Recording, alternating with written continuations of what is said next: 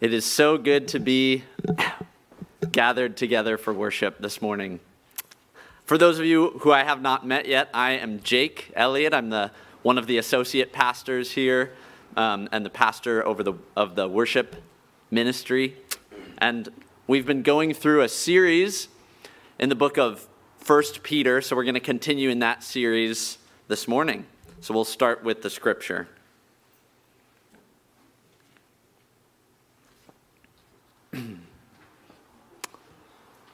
Wives, in the same way, accept the authority of your husbands, so that even if some of them do not obey the word, they may be won over without a word by their wives' conduct, when they see the purity and reverence of your lives. Do not adorn yourselves outwardly by braiding your hair and by wearing gold ornaments or fine clothing. Rather, let your adornment be the inner self. Rather, let your adornment be the inner self with the lasting beauty of a gentle and quiet spirit, which is very precious in God's sight.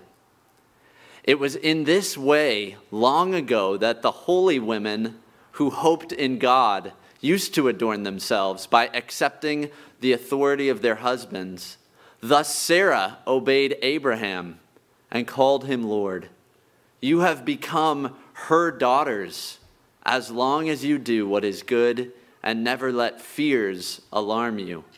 Husbands, in the same way, show consideration for your wives in your life together, paying honor to the woman as the weaker sex, since they too are also heirs of the gracious gift of life, so that nothing may hinder your prayers.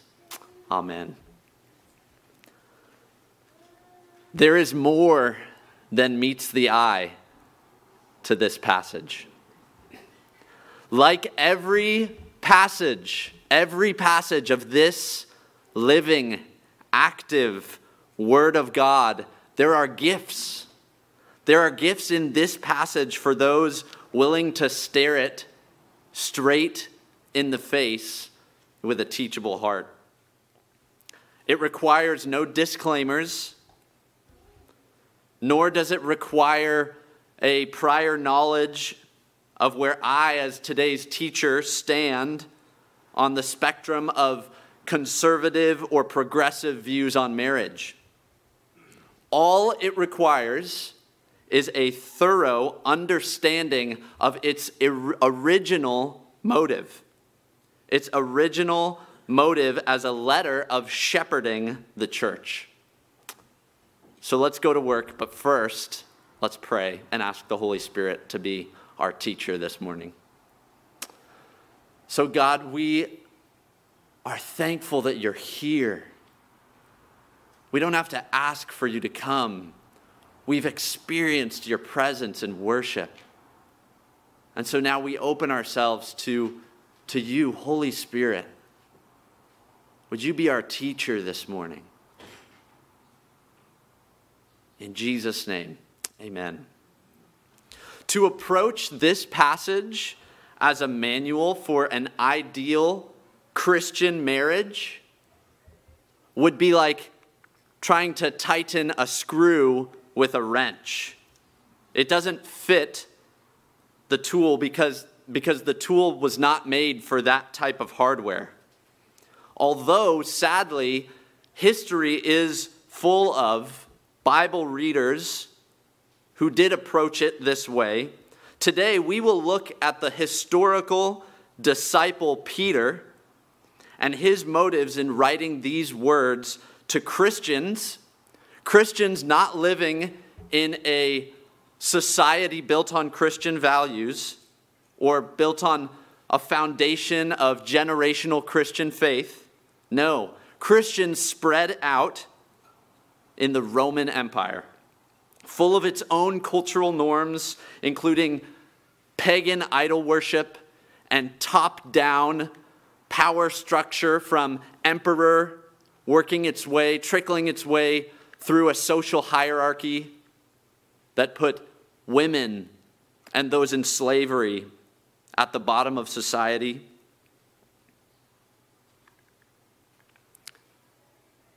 Homoios. Got my vowels mixed up there. Homoios. This is the first word in this passage. It's a Greek word, one word that translates in the NRSV, the translation we use here, as in the same way. So this is the word that he opens this passage addressing all the wives. And then he uses the same word to address all husbands, all wives who follow Jesus, all husbands who follow Jesus. And reading this out of context, a passage opening with "in the same way," should make us wonder, in the same way as what? Wives, in the same way, respect the authority, and so on. In the same way as what? Well, if you were here last week, you heard Pastor Colleen teach on Peter writing to disciples of Jesus, addressing disciples of Jesus who lived as slaves in this society. So Peter clearly, plainly, with this word, homoios, he is clearly connecting these three chunks of instructions to those in slavery: wives, husbands. He, Peter, is addressing all disciples of Christ equally in how to live within societal roles which were their reality. In other words, Peter using homoios, in the same way, you wives, you husbands, you have the same call, although it will play out differently given your various statuses in society. In Jesus, you are all called to the same charge and are all called as the same recipients of the same blessing. These social roles were already deeply embedded, and changing them was not Peter's focus. But what this means is that it is clear that the hierarchy of the social authority described here by Peter is not his prescription for an ultimate ideal for Christian relationships. Current biblical scholars agree that the audience of this letter was mostly Gentiles who had received the gospel. Gentiles living throughout the Asia Minor in the Roman Empire who had received the gospel rather than converted Jews, although there may have been some. But this is important because the original recipients of this letter were not Jewish Christians building off of their former traditions as God's people. These were Gentiles learning how to lead new lives as disciples of Jesus in their own homes within the empire. Earlier in this letter, Paul says, "Beloved, I urge you as aliens and exiles." So knowing that these are Gentile converts in their own homelands gives clarity to this phrase, because it means Peter's saying, although you're in your own homes, you now choosing to follow Jesus and to follow his way, you are like a foreigner. Your lives will be like that of a foreigner, an exile in a pagan and idol-worshiping society in which you have lived your whole lives. Over this past year that Brian and I lived in Scotland and worked with asylum seekers and refugees from the Middle East, we made really deep relationships with people who had the challenge of fitting into a totally new and different society, wanting both to fit into Scotland society, live well, and keep their proud Persian heritage alive. As wholehearted new disciples of Jesus, they wanted to turn away completely from certain religious practices of their homeland, while wanting to cherish the good traditions of their loved families. So they would understand more than anyone this balance that Peter was encouraging in these early disciples, pursuing a new way of living in the way of Jesus while acknowledging the need to live well in society. So this is Peter, not as a revolutionary, but neither as a misogynist or complementarian or egalitarian, not as a bishop laying out a new standard for marriage in a society built on Christian values. No, but Peter as a shepherd of a radical movement, a spreading gospel of new life and freedom, a shepherd providing guidance for followers of Jesus in this pagan land. And these early disciples, whether men or women, slaves or free, they can be role models for all of us, for each of us. So I encourage you to receive all of these gifts of instruction. Although they were originally sectioned intentionally and specifically to wives, husbands, we can all learn from the heart behind each of these, from Peter's heart. The first motive I see Peter wanting for these disciples is peace, living well, representing respect of authority, of societal authorities, so as not to be seen as a group of renegades. But there's another more subtle motive here as well: evangelism, spreading faith in Jesus. So let's look at it part by part. Wives, in the same way, accept the authority of your husbands, so that even if some of them do not obey the word, they may be won over without a word by their wives' conduct when they see the purity and reverence of your lives. The striking thing here is that this instruction is especially for women who are married to non-believers, men who do not believe in Jesus. This is not primarily for a Christian couple.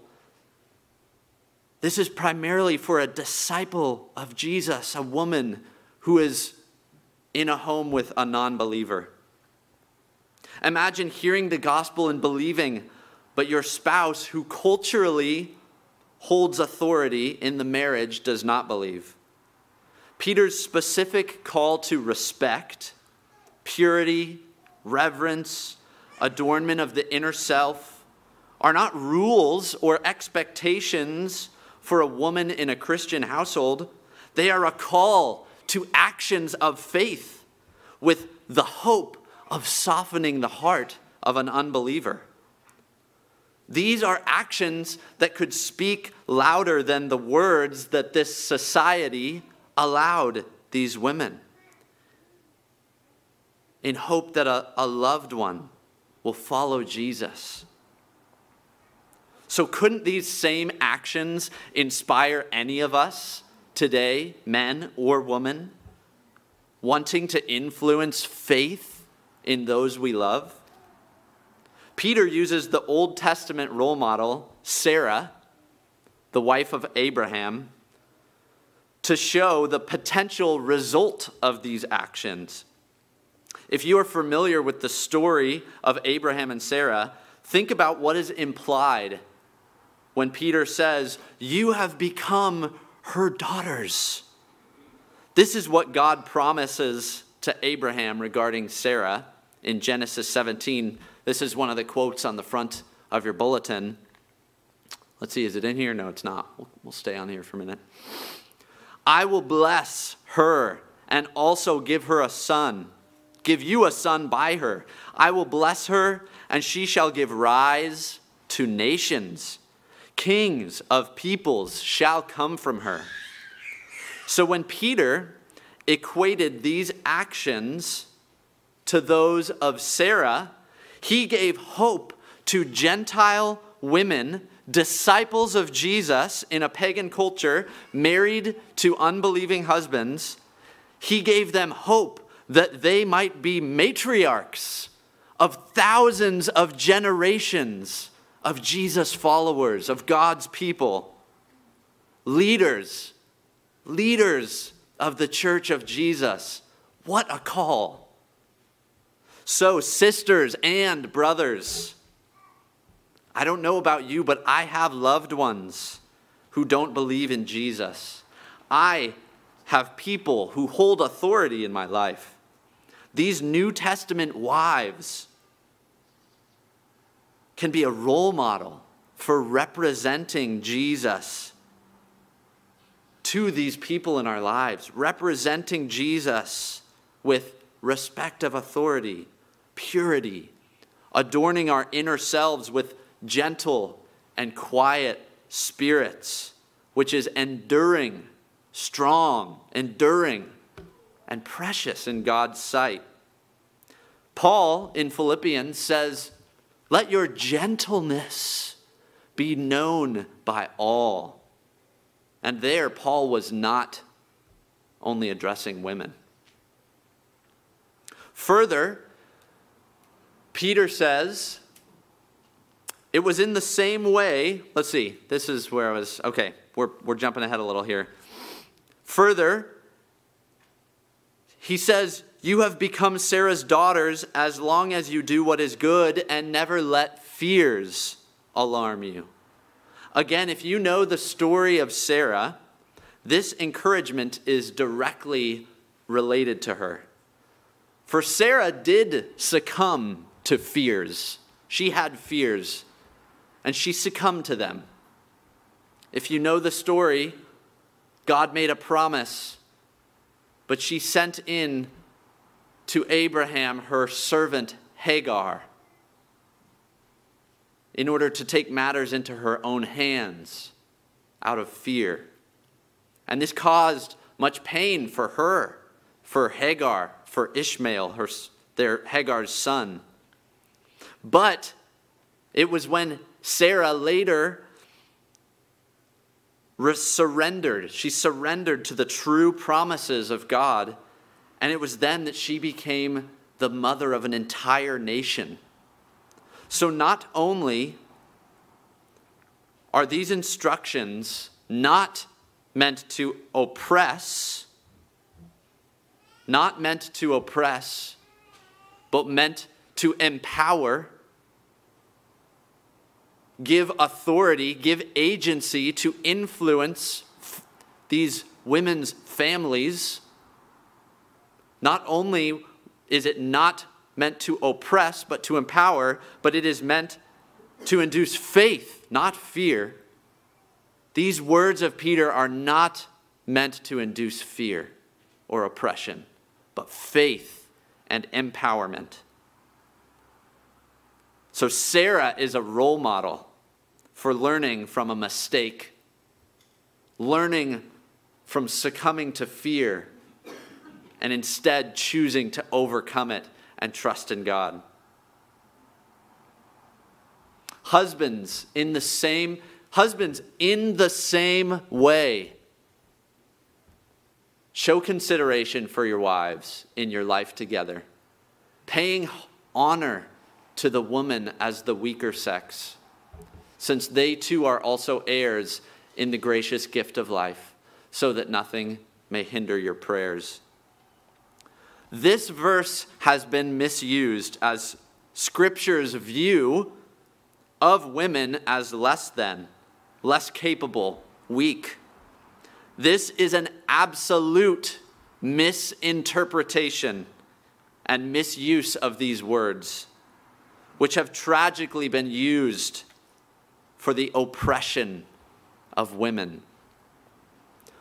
But the fact is that Peter's point here is clearly instructions for husbands to practice paying honor where there is otherwise a lack of honor prescribed by society.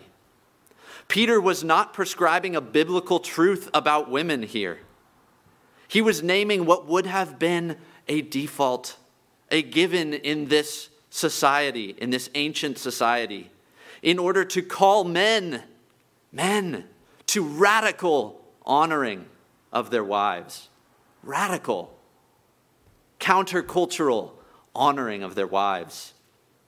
Think about the choice of verb Peter uses here. Paying honor. Pay honor. When I pay, I give something up. I give something up that's mine. Like money to pay a tax.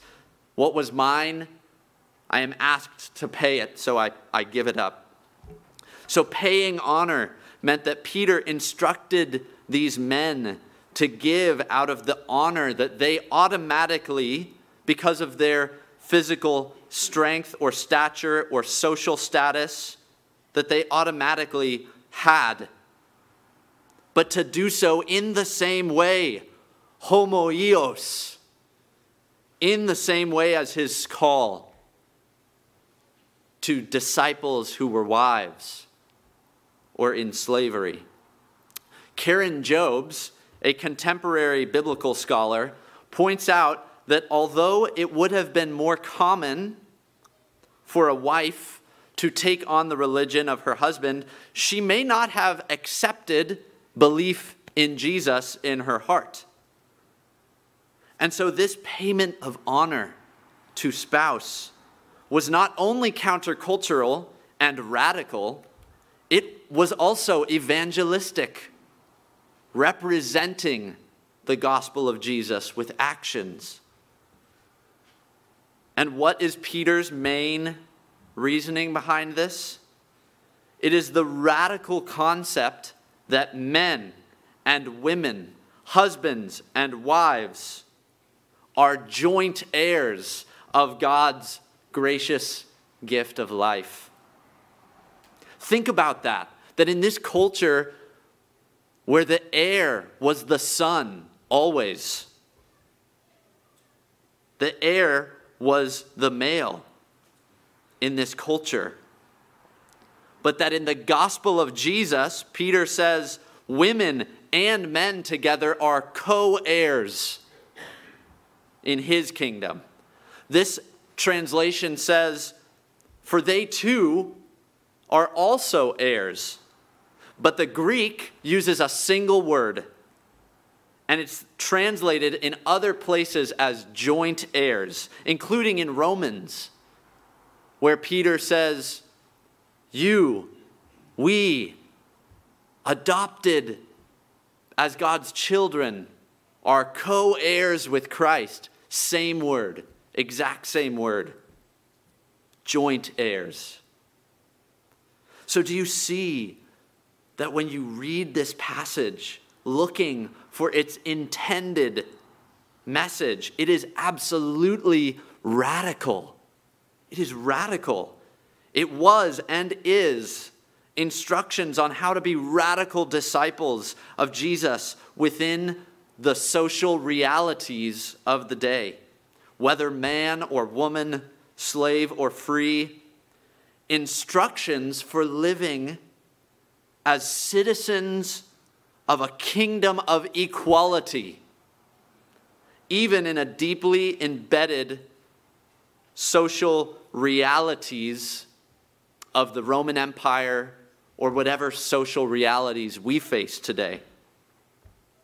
Esau McCaulley, a biblical scholar and author, puts it beautifully in his book, Reading While Black. He says, the Christian's call includes bearing witness to a different and better way of ordering our societies in a world whose default instinct is oppression. To do less would be to deny the kingdom.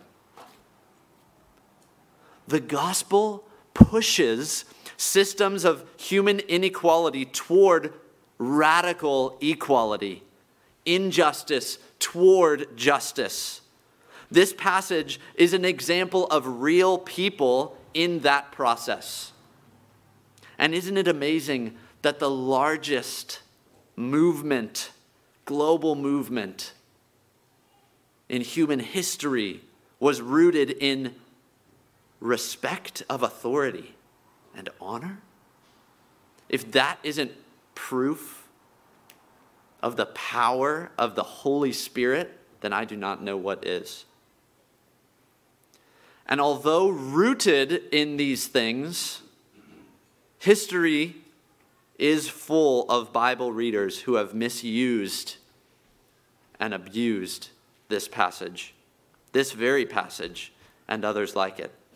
Many not maliciously, but still failing to realize the importance of understanding its context, and yet others who have misused and abused women. And we lament that. Our Free Methodist Book of Discipline states this: Free Methodists recognize that God gives spiritual gifts of service and leadership to both men and women. Since male and female are both created in the image of God, that image is most fully reflected when both women and men work in concert at all levels of the church. Therefore, all positions in the church are accessible to any whom God has called. I read this because as Free Methodists, our tradition has already aimed to live this out. But my goal for today is that none of us feel that we need to avoid passages like this or cross them out in our minds when we think of the New Testament, or to approach them with any anxiety or write them off as outdated. No, this is the living, active Word of God. This is an example.